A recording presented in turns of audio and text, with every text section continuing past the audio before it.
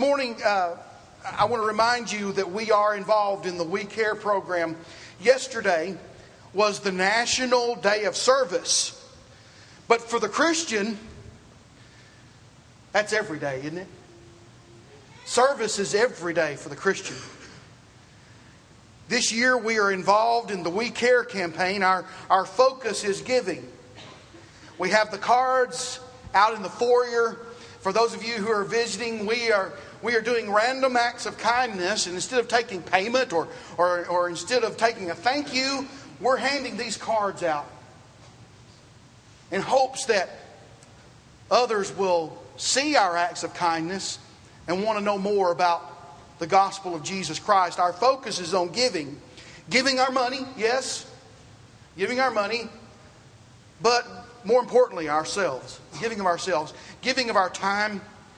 Giving of our talent. Giving of our influence. Giving of our friendship. Tomorrow is Martin Luther King Jr. Day. And Dr. King said, everybody can be great because anybody can serve. You don't have to have a college degree to serve. You don't have to make your subject and verb agree to serve. You only need a heart full of grace, a soul generated by love. Our focus is on doing simple acts of kindness for others. This We Care campaign, the Mount Juliet congregation passed this along to the Findlay congregation, who passed it along to us. And Brother J.R. Pugh from the congregation in Christiana, Tennessee, he wanted to know more so that they could put this into practice at their congregation. He said in his email to me that he liked the approach we were using, elders, to challenge the congregation. That's what this is a lot about, isn't it? A challenge to the congregation. That's part of the focus, to challenge us to be better. To be a better Christian. This year, a community day is not scheduled. Usually we have community day, don't we? We have family day this year, but we don't have community day this year because community day is going to be all year long. It's a year-long community day. The focus? That we care. That we care. And that we don't just say it. We don't just say it, we do it. We are that one who has a heart full of grace and a soul full of love.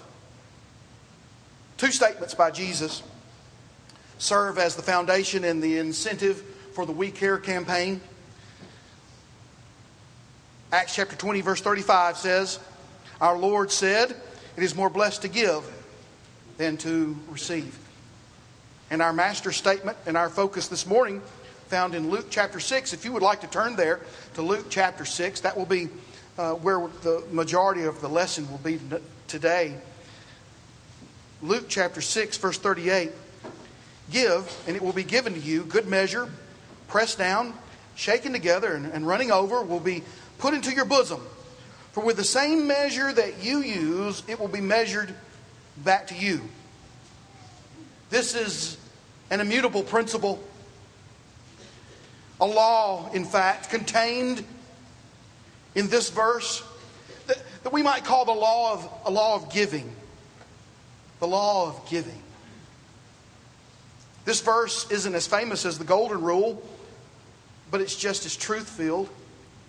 It's just as profound. It's just as much a way of life. Are you aware that this statement that we've just read in Luke chapter 6 verse 38 was part of the Sermon on the Mount? It was. The fuller version of this sermon is found in Matthew chapter 5 through Matthew chapter 7.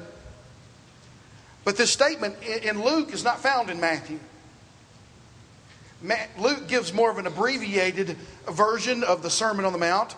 A portion is what we would label the law of giving. Let's look at the context preceding our verse today in Luke chapter 6.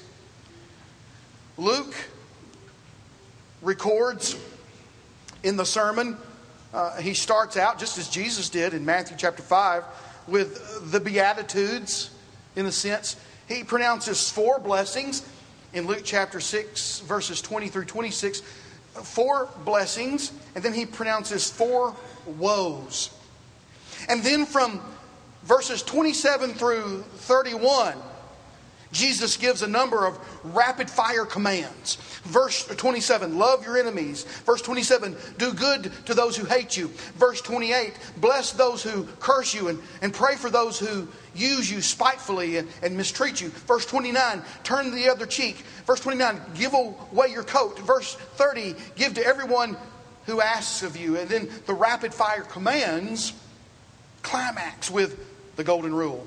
And just as you want men to do to you, you also do to them likewise. The golden rule. Then in verses 32 through 38, Jesus gives a number of reasons for these commands.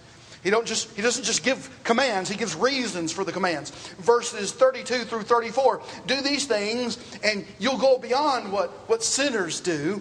Verse 35, do these things and you will be greatly rewarded by God. Verse 35, do these things and you will prove that you are sons of God, that you're children of God if you do these things. What things? Well, the things I just commanded you to do. Verse 36, if you do these things, you'll reflect God's character. Verse 37, do these things and you'll be treated as you treat others. And then after these rapid fire reasons, the crescendo peaks with the law of giving.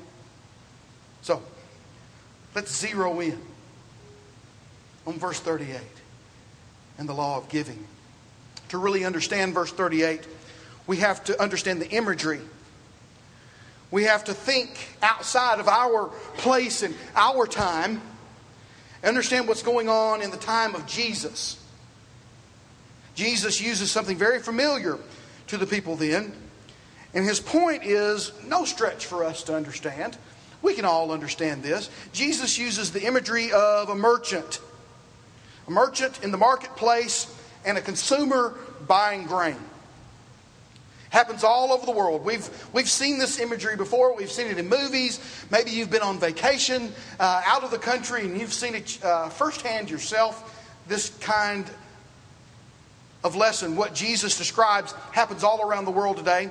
Maybe not at Kroger, maybe not at Food Lion or H.G. Hills, but it certainly happens all around the world. It happens in Portland too. We've been to the flea markets. We've been to the farmers markets. We've been to the car lots. We've been to the pawn shop. It's the same principle.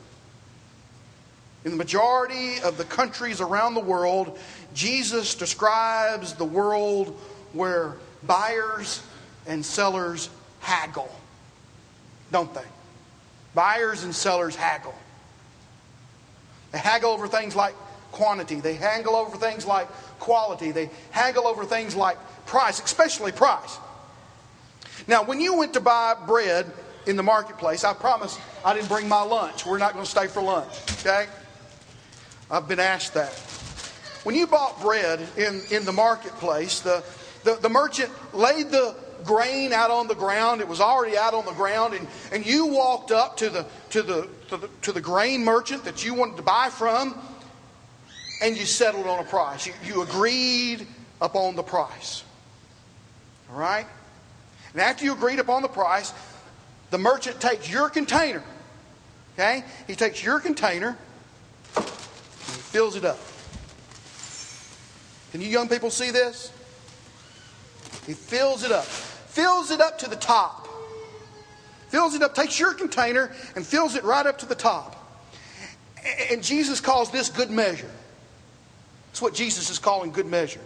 Then what's he do? He shakes it. He shakes it and he presses it down. He presses it down really good and he shakes it. Carrie, I'm going to clean this up, don't worry. He shakes it and he presses it down. He makes it real tight. And Jesus calls that pressed down and shaken together. Then what's he do? Then what's he do? He takes that container and he fills it all the way up to where it's running over. It's running over. That's what you agreed to. That's what you bargained on. Okay? You got the picture? You got the lesson? Object lesson? What Jesus is using. He's using an object lesson, something that they would have been familiar with. Jesus fills the container. Jesus says the merchant fills the container until it overflows. I wonder, just like you saw this illustration, I wonder if they understood this illustration. I bet they did. I bet they understood it just fine. It happened every day. Every time they went to the market. You know, in many ways it seems unusual to us because when we go to Food Line or we go to Kroger, everything's already prepackaged, isn't it? You know, we don't buy by volume like this. We buy by weight. You know, and you know, when you go and buy a bag of chips, well, you know, you could open up that bag of chips and you could pour a lot more chips in there, couldn't you? Because it's settled down. That's not what happened here. He settled it down and then made sure that it was full. Made sure that it was running over. It was so full. We buy grain and we buy flour and we buy cornbread mix by the 5-pound bag, don't we? But not then. They bought it by the volume. That's why this verse mentions that the grain was pressed down. It was shaken together. The seller was making sure that the buyer got what he deserved, got what he paid for. That's the illustration. Here's the illustration, okay? Now I want to show you the application for your life today. Right? What is Jesus trying to teach us about giving? Well, the deal's been made. The deal's been made in our lives. Jesus is teaching us that God is going to use your basket. Now, what you've got to determine is how big is your basket. When you come to buy, He's going to use your basket. Which basket would you like to use? For if you were going to get all the blessings of God and you came up to God with a basket, one of these three, which one of these three would you like to use? The little bitty one? The medium-sized one? Or the big one? I want the big one, don't you? I want the big one. Jesus is teaching us that God is going to use our basket. He's going to take your basket. He's going to fill it up. He's going to press it down, and He's going to run it over.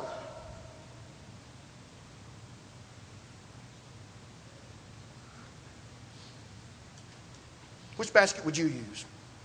When it comes to giving, God is saying to us, He's saying, you go first, and then I'll use your basket. We don't like that. We don't like that idea. We want God to go first. And we might even say, no, God, you go first. He says, listen, I've already gone first. I sent my Son, Jesus Christ, to die for each and every one of you. I've already gone first. The price has been set. You use your basket. You go now. What basket are you going to use? How big is your basket?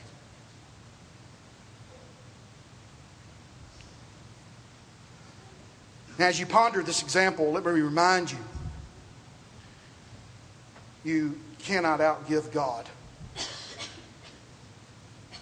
You can't outgive God. 2 Corinthians chapter 9, verse 8, God is able to make all grace abound towards you, that you, always having all sufficiency in all things, may have an abundance for every good work. Trust. It comes down to trust. Do you trust God? Do you trust God to do what He said He was going to do for you? When Jesus said, "It will be given unto you," He based that promise on the truth of who God is. Understand that. It's not based upon who we are. It's based upon who God is. God is the greatest giver. David praised God's great giving. In Psalm 103, verses 1 through 5, he said this: "Bless the Lord, O my soul, and all that is within me. Bless His holy name. Bless the Lord, O my soul, and forget not all His benefits. Who forgives all your iniquities, who heals all your diseases, who redeems your life from destruction, who crowns you with loving kindness and tender mercies, who satisfies your mouth with good things so that your youth is renewed like the eagle." Our motive in giving should be because we love God and His Son, Jesus Christ. John chapter 14, verse 21. But understand, when we give to others of our time, when we give to others of our talent, when we give to others our encouragement, when we give food, when we give clothing, when we give money, when we give advice, in simple acts of kindness, showing that we care. When we truly give from the heart, when we truly give from the love that's deep down in our souls, when we give to God and others, we do so with the belief that the same measure that you use, back to our verse, the same measure that you use, it will be measured back to you. Generous givers are not people with large bank accounts. Generous givers are those who have a large view of God. Give, and it will be given to you. Does Jesus expect us to live this way? Oh, yes. Hey, this is not just a verse in the Bible. This is a lifestyle that Jesus wants us to live. This lifestyle of giving is what Jesus wants us to live. We're going to talk more about that next week. We're going to talk about this lifestyle, living this life of a giver and not a taker. But today, how big is your basket? If you were wanting all the blessings of God, how would you come to Him? Would you come to Him with a little basket? I almost used M&Ms here, but I felt like I'd be too tempted. I would eat all the M&Ms. But if you had a cup and you had M&Ms in them, or pick your favorite, whatever your favorite is, how would you come? Would you want to come with a little basket, the medium-sized basket, or the big basket? If you're coming to the blessings and you want all the blessings and all the good that God has in this world for your life, how big is your basket? How big is your basket? Give, and it will be given to you. Are you approaching life with a big basket? God is using your basket. Notice what the Bible says. For with the same measure that you use, it will be measured back to you. The same measure you use, it'll be measured back to you. We got to be people who are givers. There are givers and there's takers. There's givers and there's takers. And, the takers in life, they get given a lot of things. We see them a lot of times. And then they use it all up and they're empty. They're empty. Are you empty this morning?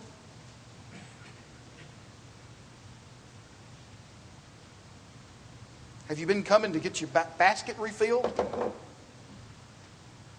How big is your basket? Are you taking and not giving back? There are takers and givers. Are you a giver?